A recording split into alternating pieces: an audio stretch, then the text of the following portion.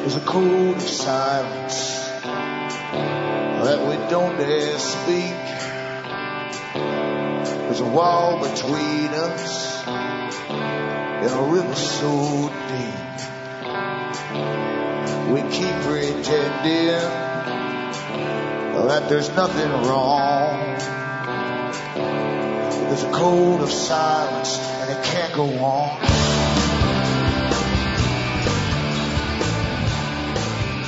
Hi folks, I am Alan Watt and this is Cutting Through the Matrix on April the 2nd, 2010. For newcomers, you should look into cuttingthroughthematrix.com website.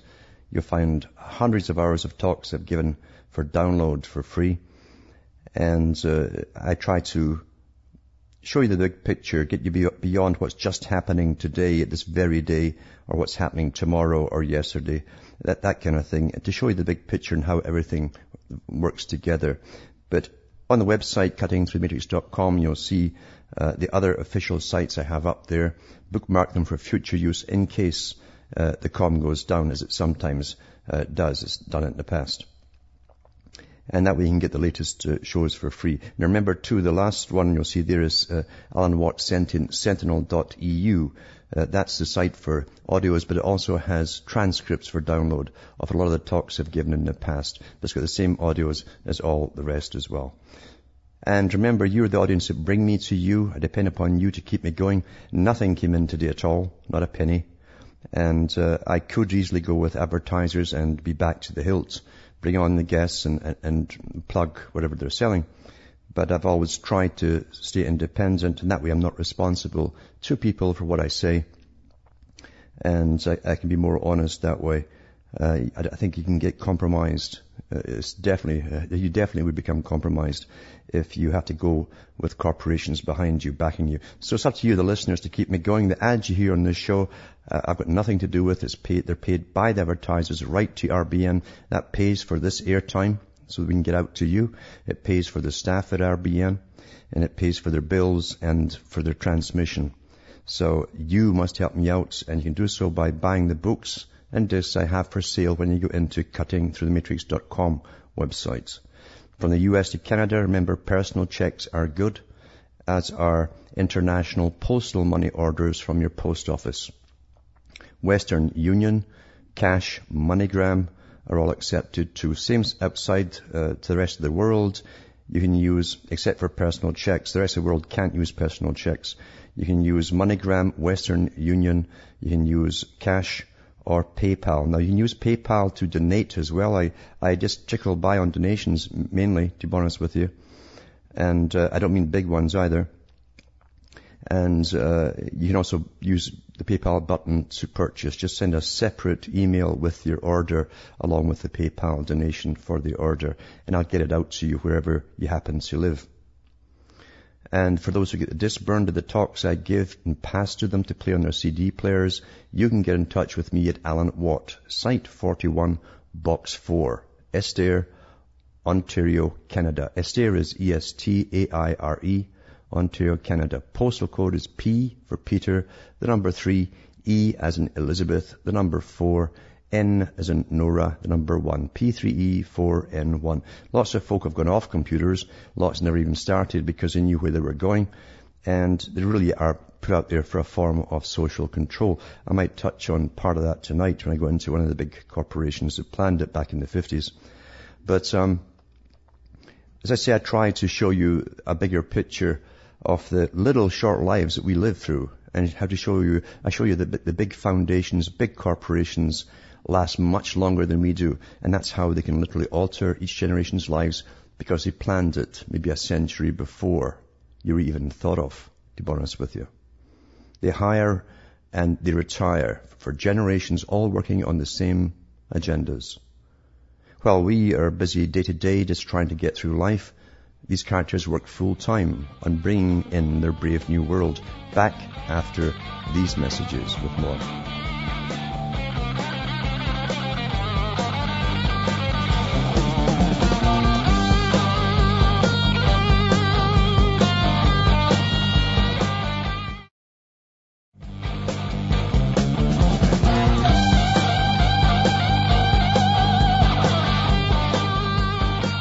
Hi folks, this is Alan Watt and we're cutting through the matrix, trying to get people to think outside the box and outside their circumstances. We all live in what I call little circumstances. It's our own personal lives, and our lifespans are short, even though sometimes they can seem quite long, especially when you've lived a life of bad news. But in reality, they're very, very short. And when you go back into the 1800s even and into the early 1900s, then definitely with the beginning of the 20th century, we find that there were massive organizations already set up using techniques, as they were called back then, techniques of control and organization. And this was the big sort of mantra for corporations of that period. We tend to think they were kind of primitive back then, but they were not primitive whatsoever. They'd already had world meetings in the 1900s. And before that even, to do with science fairs in the 1800s. Massive things. And it wasn't just science fairs where they showed off the latest gadgetry and weaponry. It was also to do with lectures. They had lectures for the weeks that these fairs were on. And the corporate leaders of the corporations of that day would attend, and they'd all form clubs. And these clubs eventually became part of the foundations that rule our lives today. And they reasoned back then that the world they'd bring in would be a very complex world. They couldn't allow different styles or types of society to evolve, because literally it would take the power away from those who thought they were fit to manage it and rule it, as they were already doing. And you have to go into books like The Robber Barons to see how these guys operated. They were utterly ruthless with competition, and they were incredibly wealthy.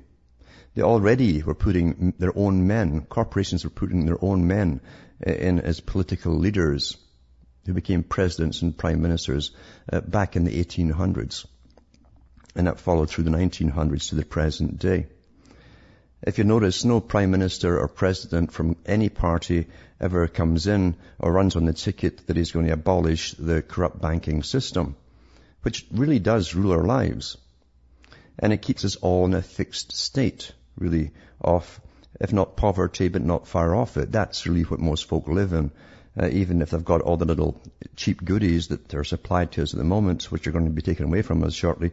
But we don't realize that this is an ongoing operation, very old, to do with the Council on Foreign Relations, its predecessor, the Milner Group, which is comprised of all bankers, international moneylenders. They're still running it today. At the top, the bankers. And the Cecil Rhodes Foundation, that was really a partnership with Rothschild, and many other foundations. They all amalgamated, just like corporations do. They amalgamate. And of course, we've watched them also put pressure on governments, and train governments, you might say. And they have trained governments. They've trained those who go into government, and bureaucrats. They've trained them to amalgamate countries into blocs or unions. That's what it's all about, just like corporate takeovers. And that way, when the whole world is theirs, they will feel quite safe at the top to take it whichever way they wish. And they already have that planned too. In the 20th century, it was a war. There was one war after another, really. Not just two major wars. There were many quieter wars. They were called policing actions under the guise of the UN peacekeeping. But when a soldier goes off to fight with weaponry and tanks go in and bombs are dropped, that's still soldiery. So they altered the terminology and called it policing. But that was a century really, and we're still in the aftermath of that yet. We're still going through so-called policing actions across the Middle East as they standardize the one system worldwide into the same existing few hands that control the rest of the planet. And as I say, we get caught up in trivia, because your whole life long you'll see trivia.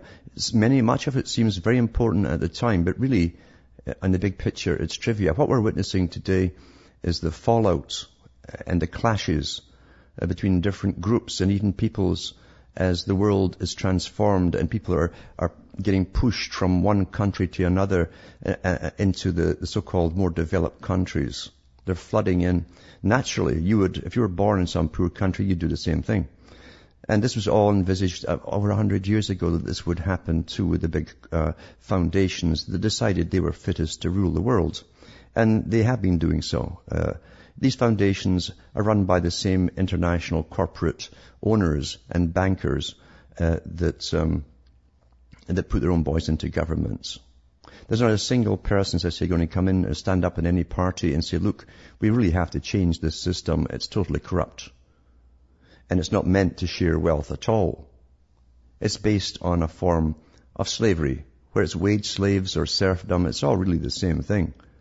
We've simply been better off during the war phases of it, because you have to spoil the country a little bit, spoil the peasantry, allow them to have a little bit more cash in their pockets to spend on goods, or they wouldn't be all fighting for you and being taxed to the gills to fight these wars. Now that it's almost over, you're seeing all the goodies being taken away, especially the right to travel. Now, back in the 70s, I saw this happening. I can remember articles appearing in newspapers across Europe, when I was across Europe, again from the Council on Foreign Relations, that were always having their biannual meetings, or sometimes 6 meetings a year in different parts of the world. And immediately the media would announce projections for the future to do with a society that eventually would not be so mobile. And back then they were talking about the obsolete automobile, etc. And at the same time, I should think about totalitarian systems that already existed at that time, such as the Soviet Union or China, where you couldn't travel anywhere without permission. Travel was severely restricted, and you couldn't just buy an automobile. You might be on the waiting list for 5 to 10 years. You had to go apply for everything via government departments, even your telephone. So communication was also restricted. And I thought, well, everything is to do with perception, because you can be convinced to go into slavery for good ends if it's put across to you in such a way. If they can convince you by simply feeding you from birth enough data which is one-sided, you will go along with whatever they plan that you go along with. And that includes living in these little so-called human habitat areas, which are really just crowded cities, without the right to travel, for the good of the planet, of course. And I lived through the first oil shortage scam, and it was a scam. There was no oil shortage whatsoever. What it was a huge test, in a sense. And of course, massive takeovers of various oil companies, of the lesser ones, who just took them over. But also at that time, even in Britain, the government immediately had all these ration cards for your gasoline, even if you had a motorbike. And you didn't need them because no gas station ever asked for them. There was no shortage of oil whatsoever. But they were testing out a system on the public, and many organizations were involved, the RAND Corporation and all the rest of them, observing this to see if the public would panic and what would happen. Sure enough, there'd be lineups at certain garages once the news was released to the public. Oh, there's going to be a gas shortage. And they never ran out of gasoline. None of the garages ran out of gasoline because of it. But it was a huge experiment to see how we behave and react to news. And at the time, too, it helped to introduce the topic of, well, what happens in a future world if we don't have gasoline? And so on, and so on, and so on. This was all part of the Royal Institute of International Affairs strategy for fuel in the future. Because they planned to bring in a society where they wouldn't have public or private transportation. If you look at their other organization, the United Nations, and yet that's who owns it, is the Royal Institute for International Affairs. They set it up and they make sure they rule it. The UN has already said that the world they're bringing in with these habitat areas will be a world where there will be no private transportation. That's in Agenda 21 put out by the United Nations. It'll be public transportation only, but what they didn't tell you, it'll also be authorized movements only. Because you will be assigned to your own little area for your communitarianism and for what you do in communitarianism, whatever you're appointed to do. in the so-called sustainable society. That's the world they're bringing in. And what they generally do by observing it and experimenting with the Soviet Union, is that they introduce it to the youngest, of course, first of all. You can tend to bypass the older ones. Those up to about 20, 25 can still generally be brought under the new ideas. The older ones, it gets harder once they're 35. So you just dismiss them altogether. They'll die off. And the young ones will grow up thinking that this new system is all quite natural, and they'll parrot off all the reasons why they have to live the way they do without transportation and so on. What I'm telling you is you're living through a script. And there are people out there who truly believe that they're free and they're well informed. These are the totally brainwashed people who haven't had the shock yet of seeing the enormity of the powers and interlocking foundations and think tanks and workshops that go on all the time. The top managerial classes from all industries and sciences that rule your lives. They can't quite get that. They still think that everybody's competing with everyone else for business, and that somehow we have say in something, and that government would step in if it was something to our detriment that was coming down the pike. They still don't really get it at all. So we're talking about some of that tonight when I come back from this break.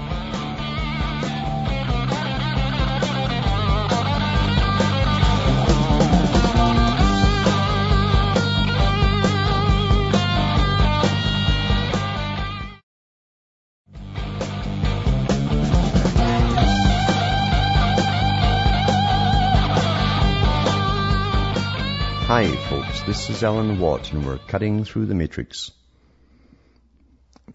Talking about how really we've been guided by unseen forces. The media generally stays clear of the big international meetings and the foundations and all their think tanks.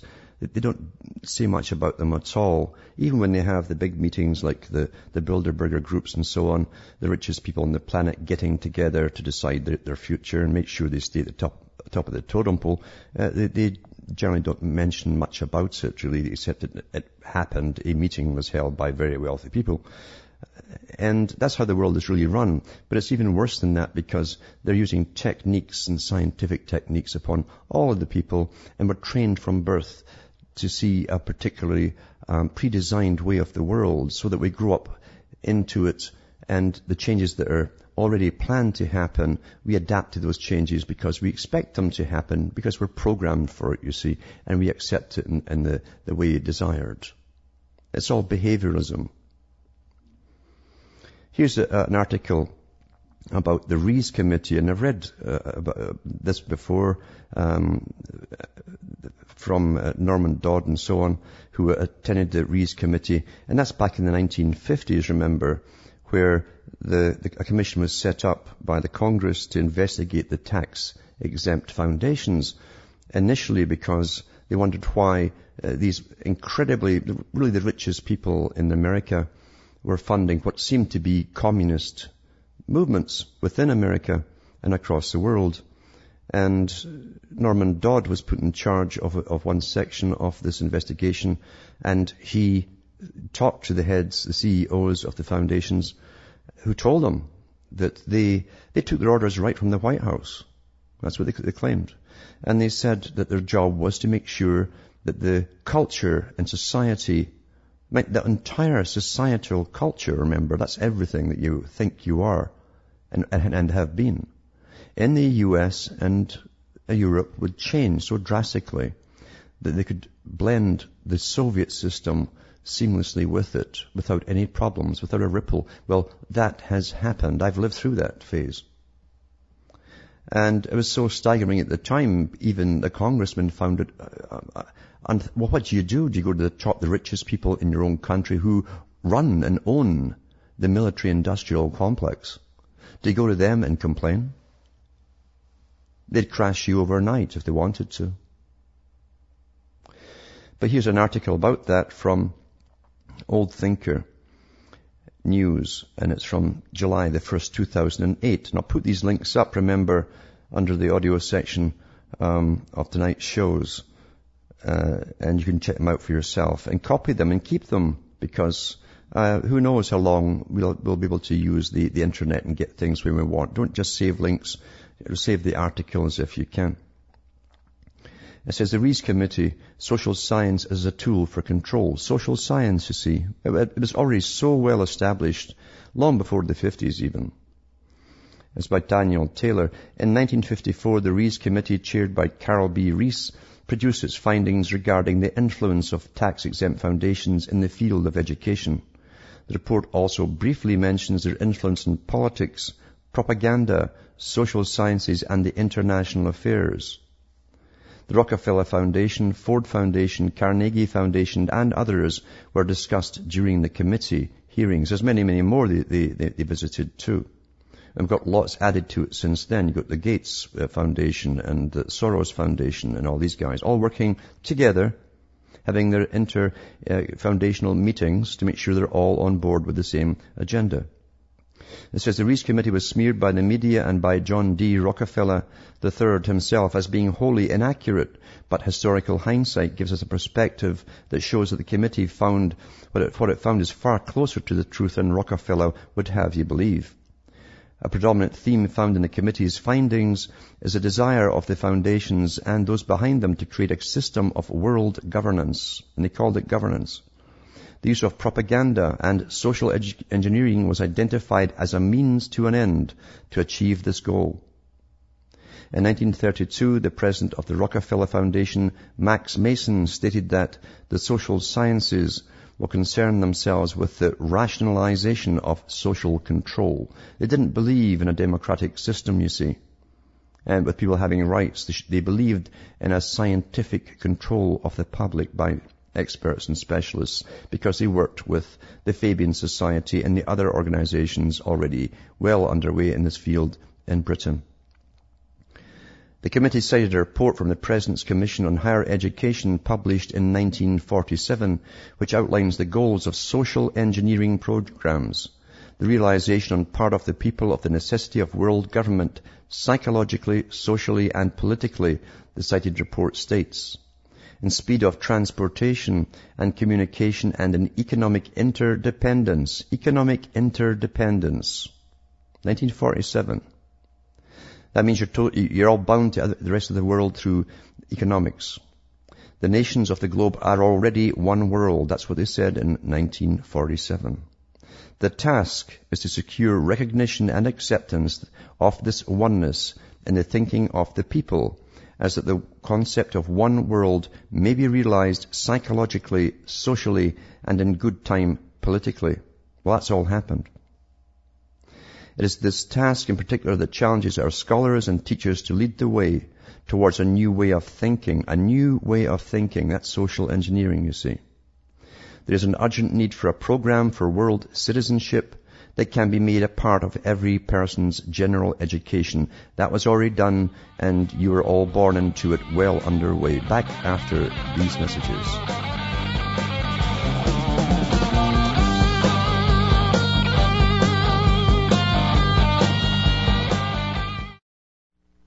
You're listening to the Republic Broadcasting Network, because you can handle the truth.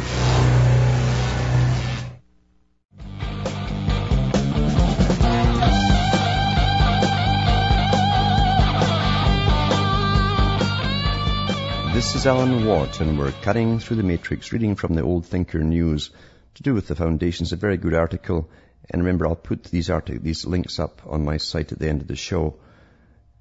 So it goes on to say here, this is from what they were told. The National Investigative people were told by the heads of these foundations. It will take social science and social engineering to solve the problems of human relations.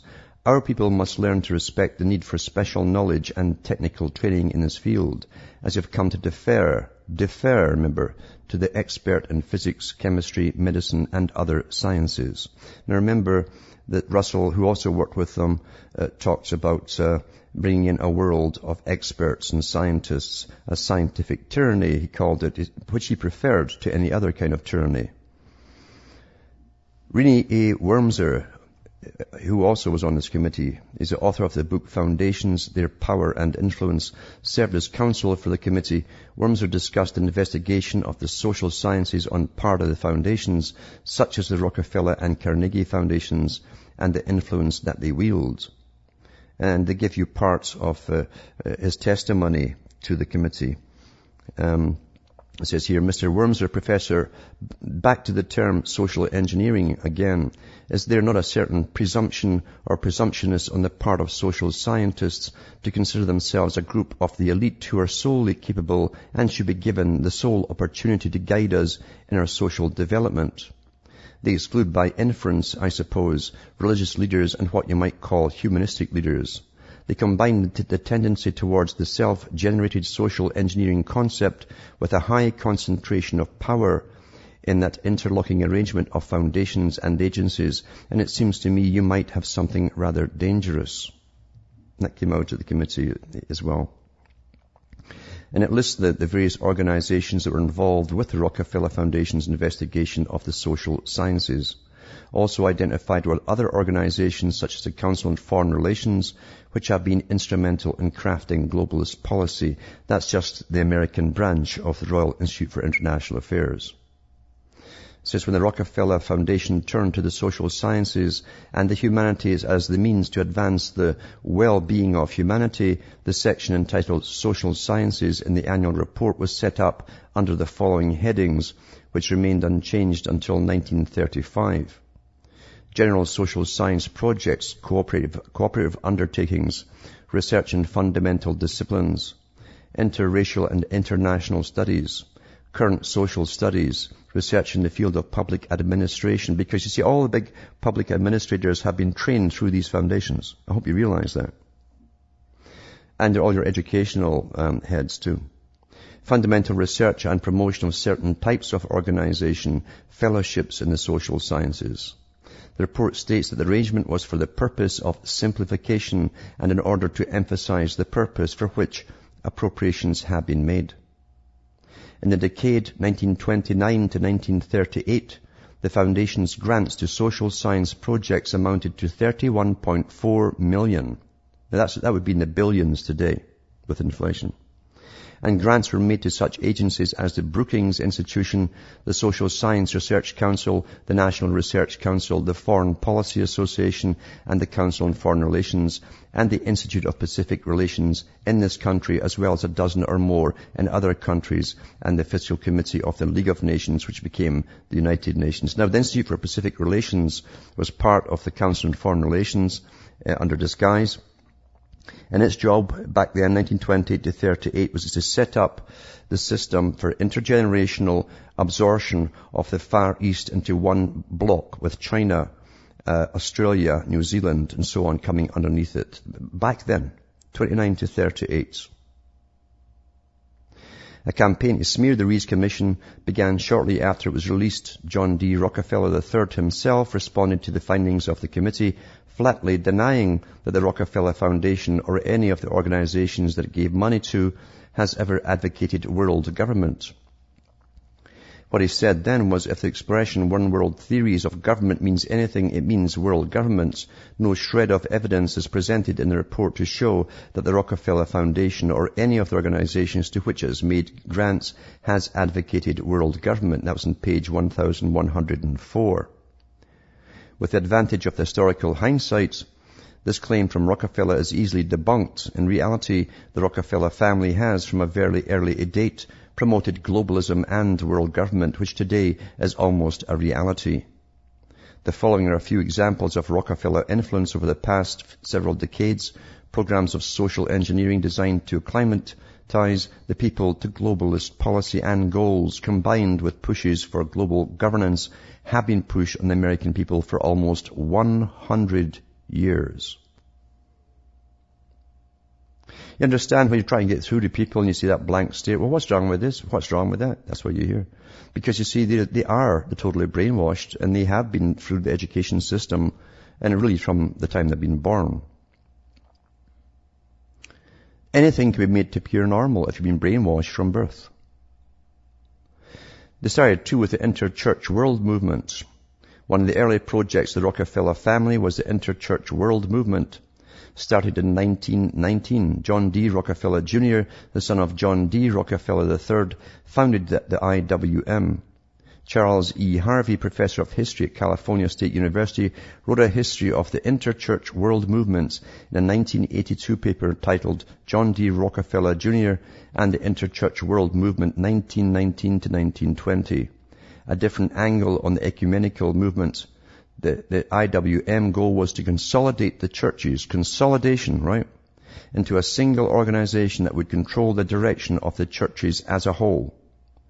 The IWM, in Rockefeller's own words, had a globalist slant. He writes, "I don't think we can overestimate the importance of this movement. As I see it, is capable of having a much more far-reaching influence than the League of Nations in bringing about peace, contentment, goodwill and prosperity among the people of the earth." Now you have to understand what they mean by their own definitions of peace, contentment, goodwill and prosperity among the people of the earth. Because remember, in the League of Nations Charter, they talked about, right from the Marxist doctrine, by the way, which they also ran, both sides, the sharing of wealth. It also meant that the richer countries would have to pay the poorer countries, which is happening now under the climate scam. They can use any scam will do to get the same agenda through, you see. And remember too that they tried the same thing with the International World Churches movement back in the 1800s. They had meetings then in England at the Science Fair and also in Chicago one in the late 1800s as well. I have the books, by the way, that came out of that at the time. To use millions of people that would all be taught the same, gradually over a generation, ideas, changing ideas of what they believed in their religion, and making sure that the preachers were taught from the same standard books to preach this kind of stuff, to allow the global governments to come in. A revealing letter written by Rockefeller himself showed that he saw a potential for ensured stability by gaining control over the churches. "I know of no better insurance for a businessman for the safety of his investments, the prosperity of the country and the future stability of our government than this movement affords." A later organization, the Federal Council of Churches, also highlights Rockefeller's investment in the world government promoting organizations. And what they advocated back in 1942 is reported in Time magazine, by the way. Here's their goals. They said, these are the high spots of organized U.S. Protestantism's super Protestant new program for a just and durable peace after World War II, published in 1942 during the war. Ultimately, a world government of delegated powers. That's what World War II was for, to bring it in. Complete abandonment of U.S. isolationism. Strong immediate limitations on national sovereignty. International control of all armies and navies. Has to be under the UN. A universal system of money, that was the IMF that we're hearing about right now. So planned as to prevent inflation and deflation. Worldwide freedom of immigration. You see the mess in Britain right now as all the poor people from Europe are flooding in there. Progressive elimination of all tariff and quota restrictions on world trade. And you see all of Latin America is still to flood into the state. Yes, not just Mexico. That's coming too, according to Jacques Attali. Autonomy for all subjects and colonial peoples with much better treatment of, it says here, foreign Negroes in the U.S. That's what they said. No punitive reparations, no humiliating decrees of war guilt, no arbitrary dismemberment of nations. A democratically controlled international bank to make, that was the World Bank, to make development capital available in all parts of the world without the predatory and imperialistic aftermath so characteristic of large-scale private and government loans. No, this one is to be much worse. The program was adopted last week by 375 appointed representatives of 30-odd denominations called together at Ohio Wesleyan University by the Federal Council of Churches. Remember too, later they changed the name to the World Council of Churches. Everybody gets used in a group, you know. Everybody gets used. But I'm going to put this link up and you can read through it for yourself because there's a lot of information and you've got to understand what's been happening, where the ideas you take for granted all came from, who brainwashed you into them. And you'll realize you're living through a script. Nothing more or less than a script. And remember, these Rockefellers and so on, the great philanthropists, were the most cutthroat businessmen of their period. They were robber barons. They blew up competitors' oil wells. They had an army, a literal private army of thugs. And the idea of a world was one which the elite, they themselves, the natural ones at the top, according to themselves, the natural predators should rule the rest. That's what it's all about. And it still is today. And the planned society with massive takedown of the population rate. And there's also an article from Spike magazine I'll put up as well. It's called Burying Malthus to Save Malthusianism. The Rockefellers are great proponents of Thomas Malthus and his ideas for killing off the inferior types of people across the planet. And there's even Google videos of Mr. Rockefeller, the later ones. He's 94, 5 now? Talking about the need to bring down the populations drastically. They've never changed their tune for 100 years, that family. And this article here is basically the new tactic. They're exposing in the article the tactic now used by a lot of the greenies, because see, the green movement really is simply part of the same movement, funded by the guys like the Rockefeller. And they used to be called, they wanted depopulation, and they changed themselves to the environmental movement, to use that as an excuse. Then Malthusianism came back into vogue with their ideas, got a bad rap again, and so their idea is now to pretend as greenies to attack Malthus. And there's a book out now that starts to attack him 3/4 of the way through it, and then comes back with other parts. Well, couldn't we revive this part and that part and that part? You know, it's a beautiful way of mind-bending you under the guise that they're really against Malthus, and at the same time they save Malthus at the end. But Spike magazine is an excellent article and a good expose of this technique to show you how it's done. I'll put this link up as well. Now in CNSN, I should say, talking about totalitarian systems and how they always limit your travel. It's amazing how beautifully it worked with 9/11. The beginning of the new century, the century of change, was 2001 according to science, because there are debates at the year 2000 or 2001. 2001 it was, kicked off by terrorism, they said. They needed that terrorism so bad to kick it off, or maybe it wouldn't have changed. And in comes Bush to do the totalitarian stuff, bring in the internal armies that are built up in sections of them to deal with the riots that are expected, and to take away everybody's rights. And then I said before Obama came in, they'll bring Obama in, and then he'll do the left-wing tactic and actually implement it all and take the last year rights away from you. Because they want to keep this left-right nonsense going, you see. So they can get a right-wing in after this. Here's an article from the guy that's been put in charge, the transportation head of the U.S., well worth reading, March 24th, 2010. It says, this is the end of favoring motorized transportation at the expense of non-motorized. Secretary Ray LaHood. Now, who is he? He's been put in charge of all transportation and its implementation. And remember, its implementation is more important in the U.S. Transportation Secretary Ray LaHood has announced that federal transportation policies will no longer favor motorized transportation, such as cars and trucks, over non-motorized transportation, such as walking and bicycling. I read an article from the CFR in the 70s about this too, how they'd bring it into the West. It'd be a hard slog to bring it in, but they would achieve it. Well, it's coming, folks.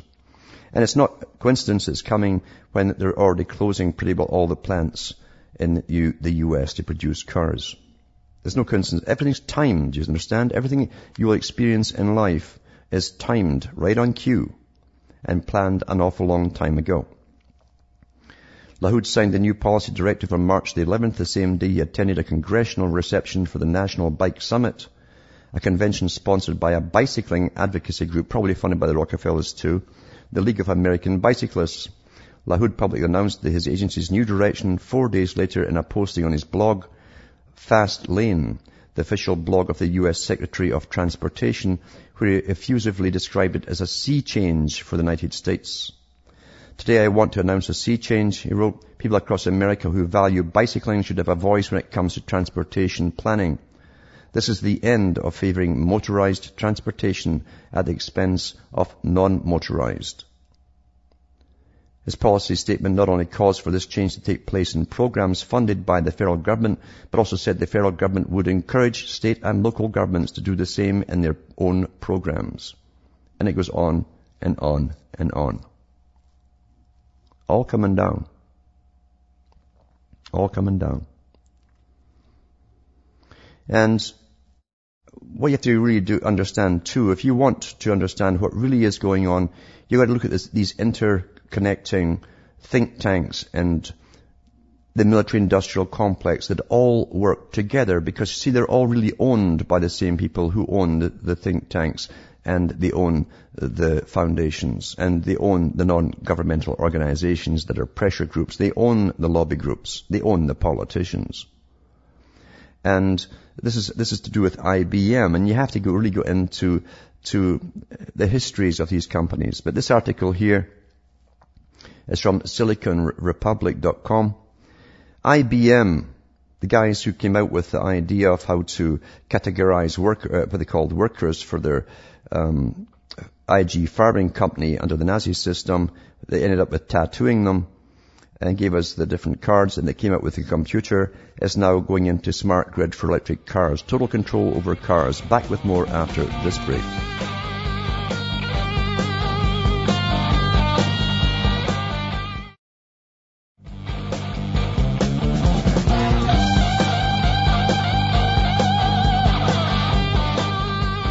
This is Alan Watt, and we're cutting through the matrix. They always test out, and people don't realize this too, that everything that's applied to the world now is tested out in certain areas, either cities or countries, or parts of a country, before it's let loose on the rest of the world. They work out the problems, including the reactions of the general public and how to overcome them, for instance. But this article here is about IBM to build a smart grid for electric cars. That's total control. And the smart grid, remember, is to control all of us in every possible way. And so it says they're working with a Danish research group to build a smart grid that will support electric cars' market introduction and investment plans under the Edison. It's electric vehicles in a distributed market using sustainable energy and open networks. In Denmark will result in upwards of 10% of the country's vehicles being all electric or hybrid electric during the coming years. Now, you all know that they're going to really cripple you with fees for using gasoline vehicles only. That's already been announced here in Canada. Look at you off the road one way or another. This whole Copenhagen Treaty thing is just a show. All this stuff was planned long before the show treaty. Long before it. Nothing was going to stop it from coming in. In order to minimize carbon emissions linked to electrical transport, global attention on vehicles and infrastructure that will maximize the use of renewable energy for mobility has increased. So that they're going to test this out where the first step of the consortium is to develop smart technologies to implement it on the Danish island of Bornholm, designed to function as a test bed. The island has 40,000 inhabitants and an energy infrastructure characterized by a large proportion of wind energy. So they've already set it up with wind energy, you see. This is for their model habitats. It's for the future. Creating a test bed on the island will allow researchers to study how the energy system functions as the number of electric vehicles increases. The studies will be simulation-based and will have no impact on security of supply on the island. Within the project, researchers from IBM Denmark and from IBM's Zurich Research Laboratory will develop smart technologies that synchronize the charging of the vehicles with the availability of wind in the grid.